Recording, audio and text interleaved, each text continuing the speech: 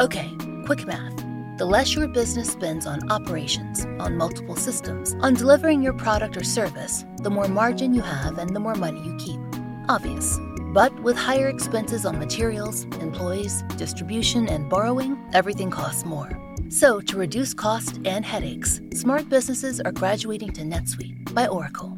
NetSuite is the #1 cloud financial system, bringing accounting, financial management, inventory, HR into one platform and one source of truth.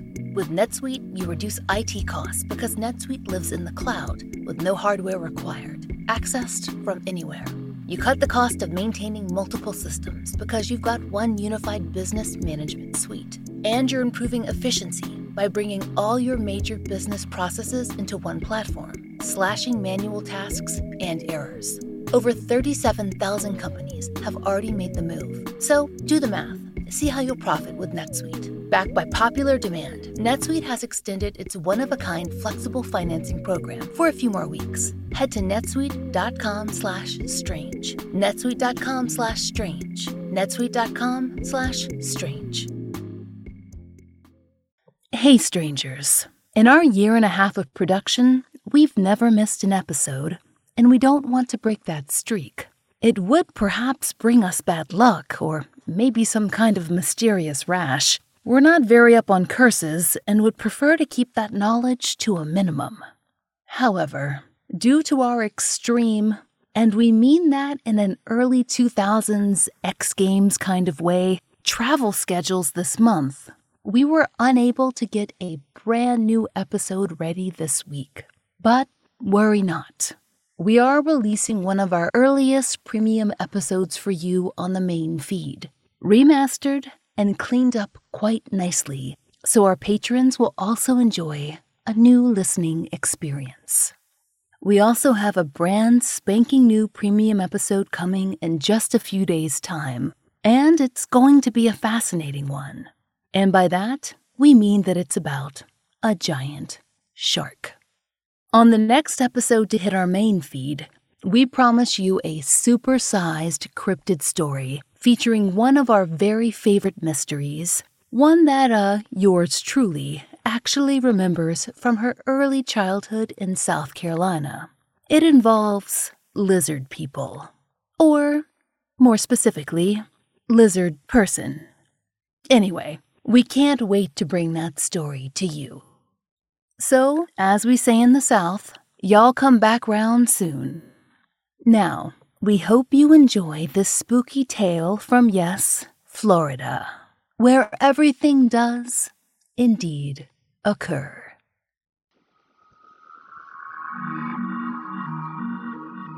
I'm Laura Norton, and this is One Strange Thing, the show where we search the nation's news archives for stories that can't quite be explained.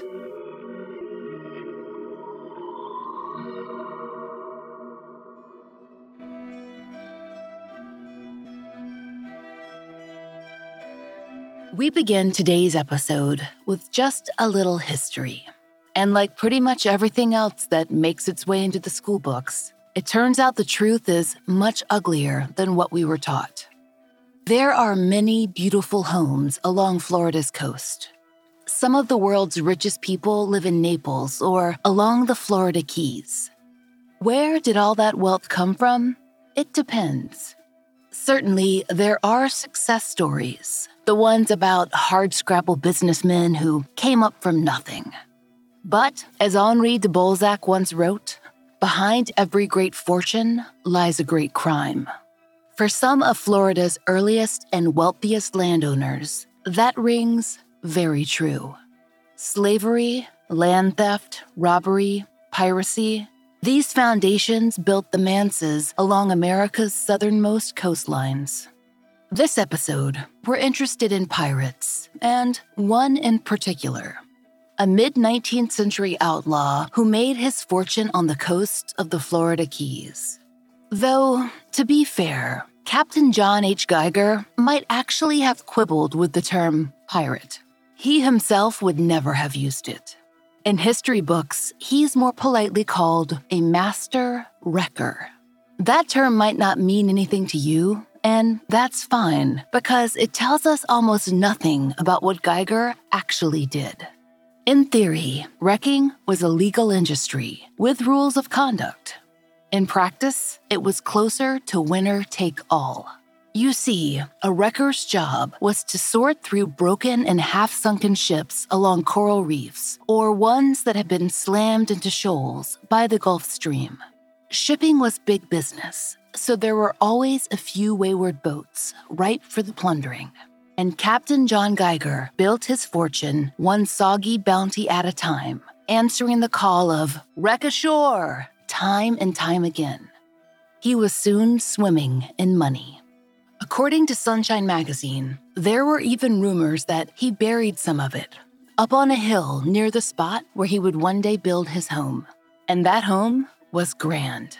According to its official website, Geiger spared nothing in its construction. It was built by the best craftsmen of the finest materials and set at an angle so that, whether coming or going, sea travelers would see the Geiger Mansion. He filled his home with finery, the best of the best for the Geiger family. And he also purchased people.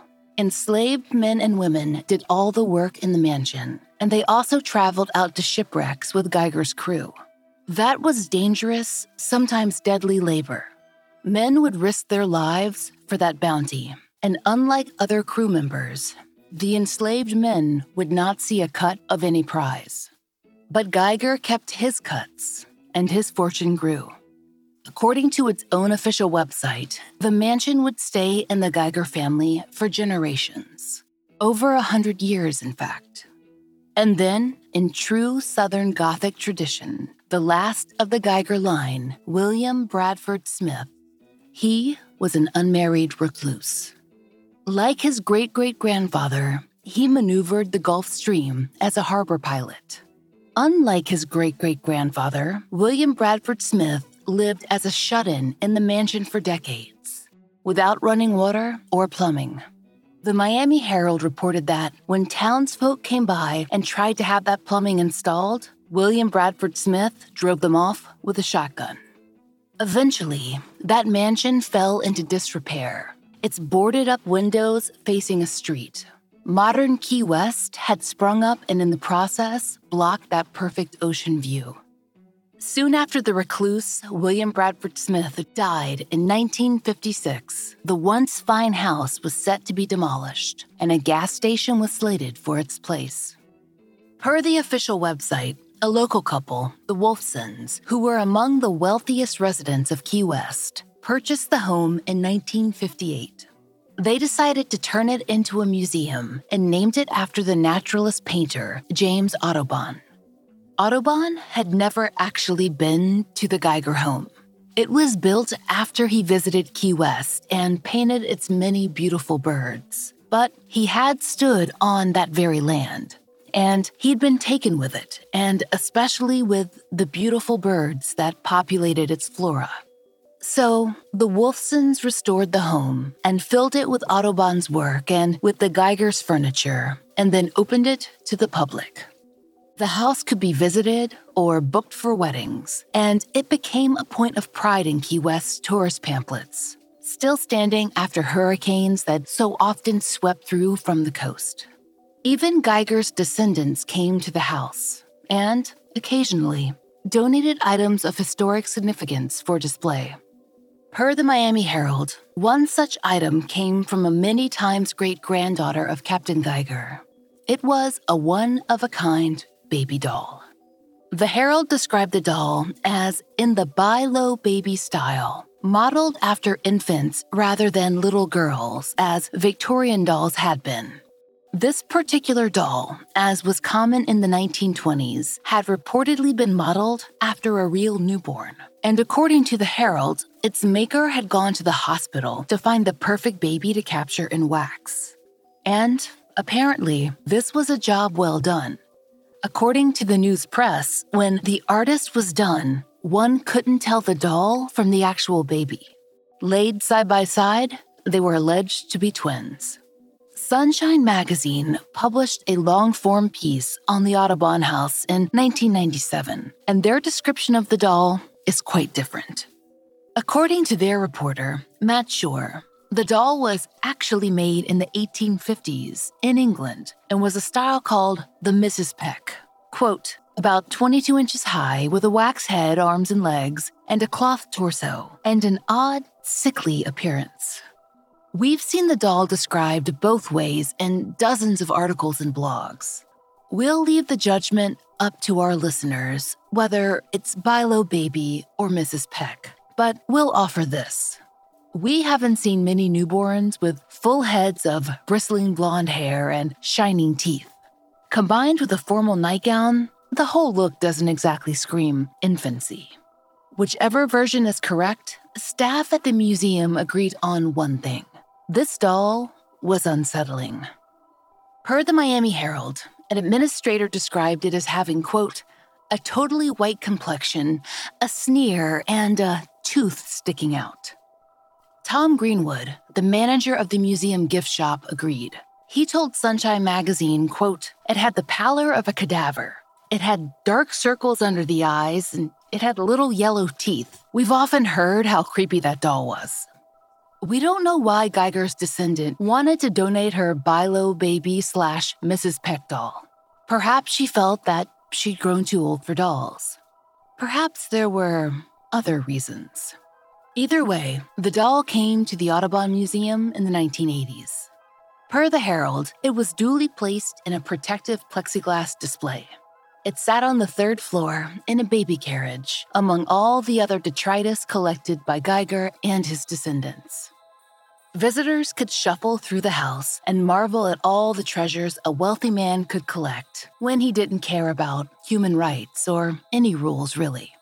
And Florida's Audubon House would have been just that, a museum of relics, of people and institutions long gone, except for one strange thing.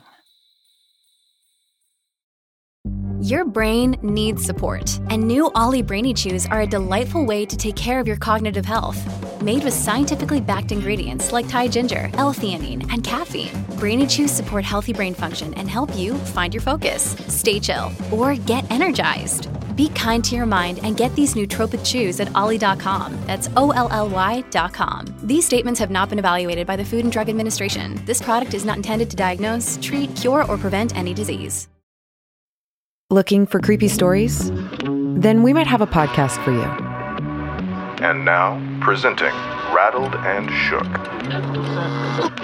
Rattled and Shook is a weekly podcast that features new scary stories every episode, kind of like this. I would hear her say things to me inside my head. I couldn't get around him. I was trapped. The other guy started to get pretty agitated. He grabbed my grandfather's oxygen hose and he cut off his oxygen.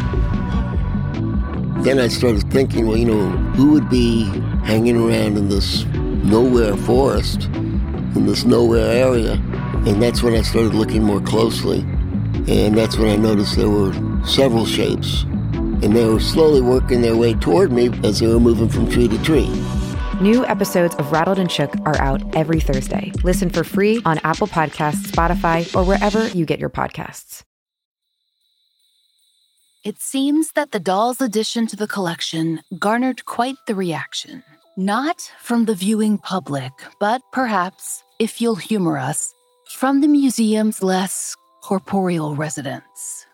Like many other historical homes, the Audubon House is said to be absolutely teeming with ghosts, practically overflowing if local stories are true.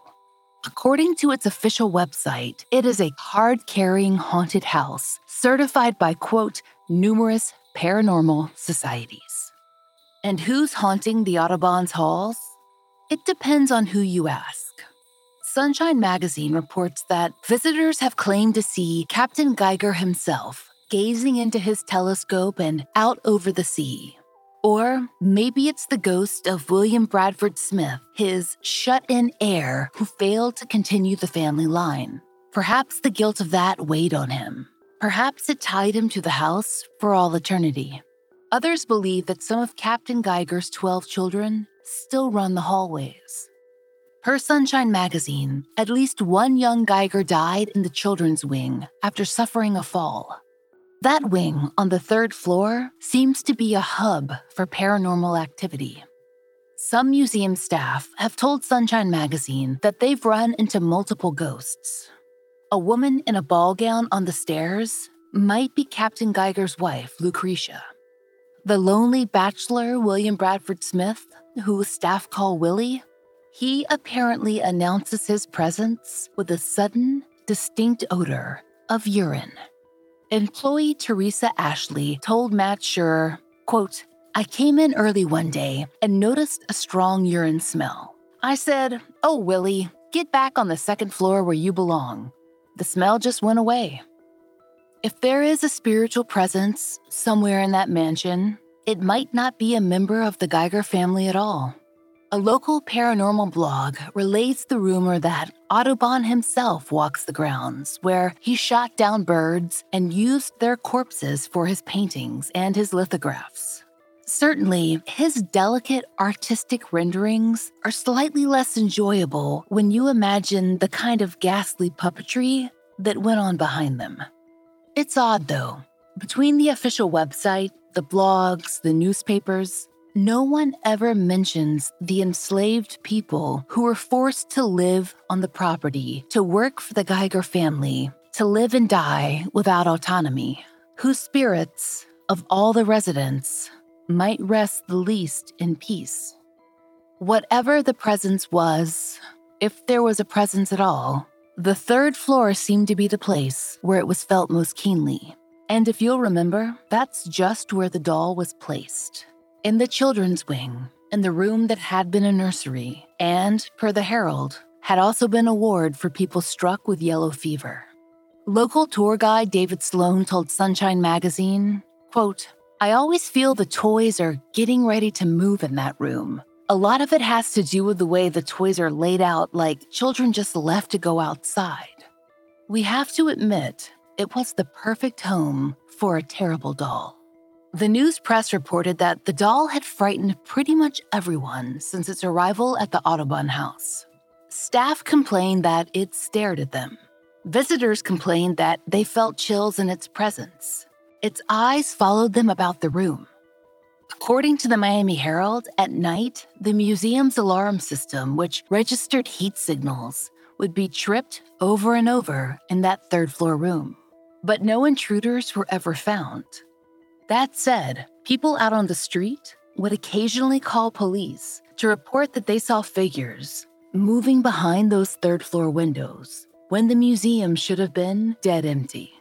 The staff of the museum tried their best to just avoid the doll, but it still drummed up occasional outside interest.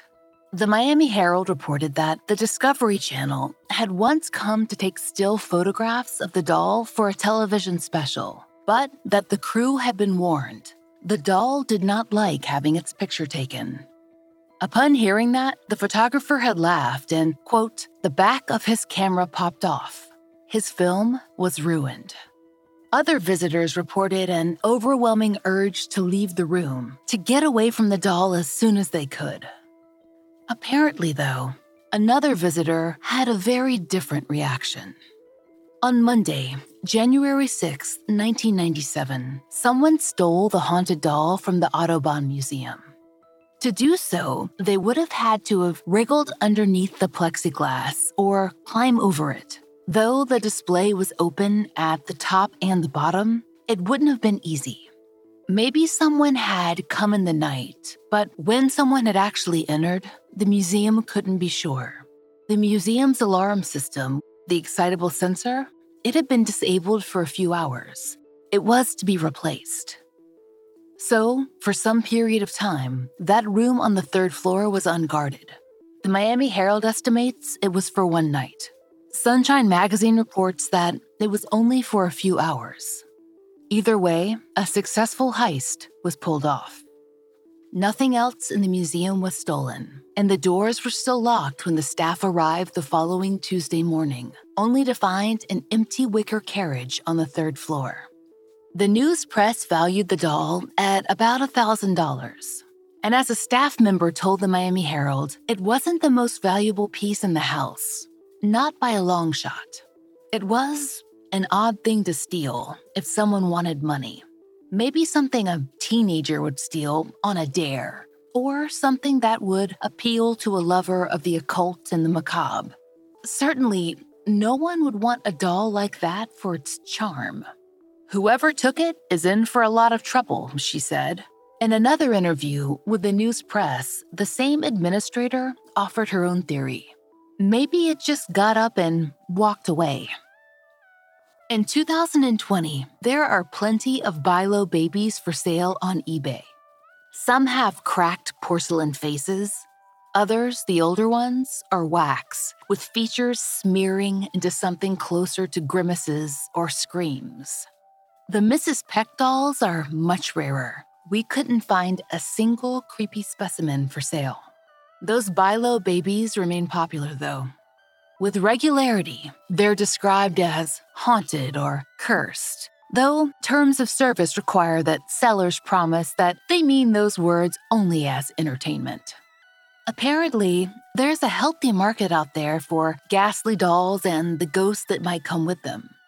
Is that where the Audubon House doll went? To carry its aura to another home where it had been invited? No one at the Audubon House can or will say for sure. But, of course, there is another option. Blogger Jacob Floyd, who covered the Audubon House doll on his site, Jacob Floyd's Ghosts and Monsters, offered up a very interesting theory. He wrote, quote, "Did Mrs. Peck leave on her own? Or did the owners just want the doll out of there because of how it made people feel?" As Floyd points out, the Audubon House's money is made on museum tours and its lovely gift shop and all the weddings held on its pristine grounds. A snaggletooth, pasty, staring doll doesn't exactly enhance the atmosphere, especially if it's, well, haunted. Maybe someone took the opportunity to find it a new home while the security system was out of operation. We certainly wouldn't blame them. But if someone out there really did steal the doll, well, the staff of the Audubon House expects that they're in for some real fun. The Audubon House gift store manager, Tom Greenwood, told the Associated Press, quote, "Whoever took that doll also took the legacy and creepiness it represented. I wonder if whoever has that doll gets the whole package." And to Sunshine Magazine, quote, "That doll was morbid. It was beyond morbid. It was sinister." And it's worth noting, listeners, that the week after the theft, for the first time in a long time, the museum was quiet. Maybe that third-floor alarm system hadn't been the problem after all.